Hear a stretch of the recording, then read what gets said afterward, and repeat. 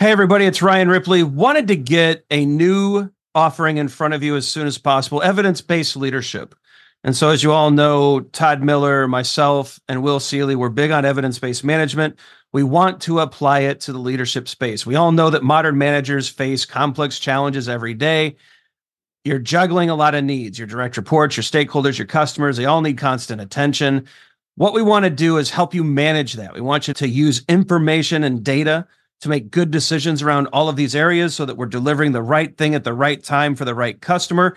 And we know that we're doing that because we're using data and evidence to validate all the things that we're doing. And not only that, we're not just looking at value, but we're looking at our capabilities as an organization.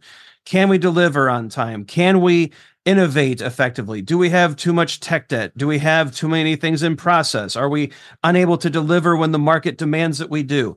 We look at all of these things with evidence-based management. We merge that into a leadership mindset and lens, and we enable you to make new and better decisions repeatedly based off of the data that you're collecting within your organization. It's exciting stuff. We hope you can join us. Visit agileforhumans.com/EBL course. Join us in one of these offerings. We think you're going to love it. Hope you can join us. Use Agile for Humans, the number 4, to take another 15% off of this course. And we can't wait to see you there. All right. Welcome to today's episode of Your Daily Scrum, #Team Squirrelburger. We get together each and every day to talk about Scrum and to help you get a little bit better with Scrum and to take your questions in the comments section. Be sure to like and subscribe. That's how we make the podcast go round. We keep making these things, and you keep liking and subscribing, and everybody's happy. Leave us your questions and comments. Tell a friend. Do all that fun stuff. Today, I should bring up community.agileforhumans.com. Check it out. Free space. We do a lot of work with a lot of great Scrum Masters and product owners and developers. I think we're up over 1,000 people now. Lots of great people talking about a lot of fun Scrum things. So check it out. It's free. community.agileforhumans.com. We got a situation room today. Hey, Todd, Scrum's going great. Mm-hmm. It is. It's going great. So Scrum is going great. You're 12 sprints in.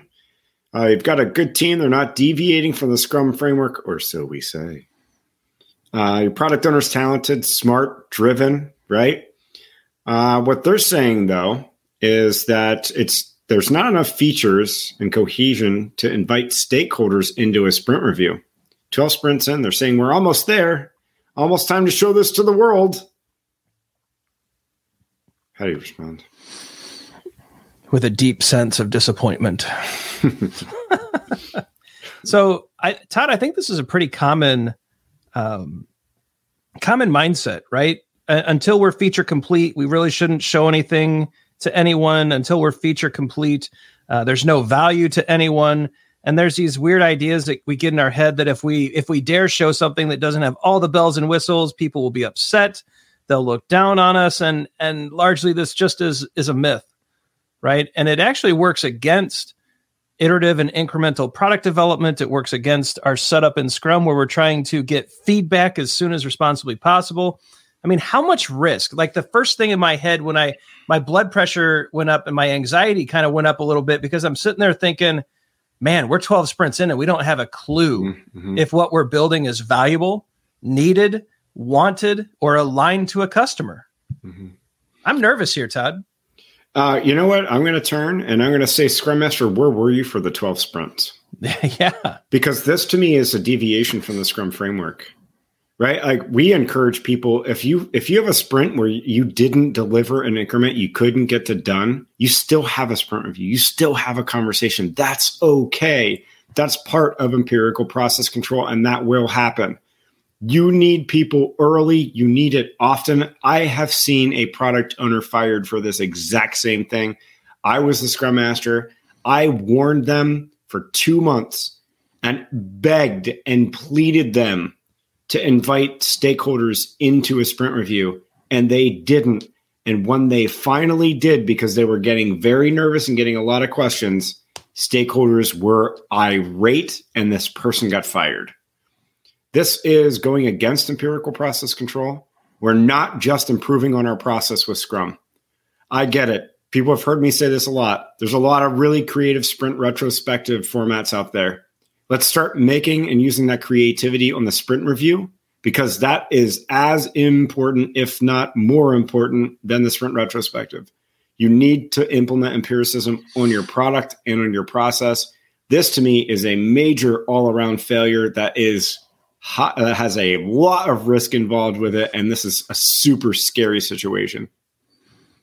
Yeah, you just don't know anything until a stakeholder, a customer, a user, an executive, someone that's interested in the outcome of the product, invested in the outcome of the product. You just don't know anything until someone like that has seen it and given feedback. You only have guesses and assumptions and wishes, and man, that is such a dangerous strategy, Todd. Mm-hmm. It's a really dangerous strategy. I'd be really disappointed in this team. Man, am I like on fire? What? I feel like I'm yelling in my microphone. This one gets my heart rate up though, because I've seen it. I've seen it, and we need to really. I'm worried, and constantly. I may be like an overly suspicious person. They say paranoia is good when used well. Right. And I tend to be a little bit on that edge. Right. And making sure that you have the right and appropriate stakeholders in the room, that you're not leaving out anybody. Right. Or that you're not just getting an opinion because someone likes to talk. Right. So not having anybody. What are you even doing in the sprint review? What are you basing your product decisions on? Yeah. Like how do you justify any decision you're making without this interaction? Like I can't imagine it. So look, if you're in this boat, get the stakeholders in the room. It's too risky not to. Mm-hmm. And if you want to see how this conversation unfolded, there was a lot of great discussion over at community.agileforhumans.com. A lot of smart people pulled this one apart far better than what Todd and I just did. We're giving you the highlights. There is a week's worth of conversation there. Get over there, check it out. The accounts are free. And you get a lot of great people to work with. But yeah, good situation room, Todd. Good analysis. You know what I think it's time for? End screen time. Be sure to like and subscribe. Todd, how should they like and subscribe today? Right now, I think that the best thing for them to do in the mood that I'm in, Ryan, is to lay your head down on your desk. And just as you fall asleep, have that cursor over the like and subscribe so that your head kind of nods off and your finger goes down and you like and subscribe. Love it. So, like and subscribe as you drift off into sleepy bye-bye land. Check out socials. Facebook, LinkedIn, and Twitter are pretty active. Some videos are going to pop up. Scrum 101, the free Scrum framework class, and EBM 101, the free evidence-based management class, measuring agility. We've got 2 free classes. They're both going to pop up here. Check them out. Go off and take some assessments. Hey, you might even get a new certification. All right, for Todd Miller, I'm Ryan Ripley. Go forward, do some great Scrum things. I think Todd needs a nap. Sounds like a good idea. I think you do too, Ryan, huh? Definitely need one. And when we wake up, we'll be back with more info. Till then, see ya. Hey, it's Ryan. If you're enjoying this show and want to take a deeper dive into Scrum with me and Todd, check out agileforhumans.com/training. Be sure to also look at the show notes to subscribe to our newsletter, get a copy of our book, Fixing Your Scrum, and learn more about working with us at Agile for Humans. Thanks for listening, and Scrum on.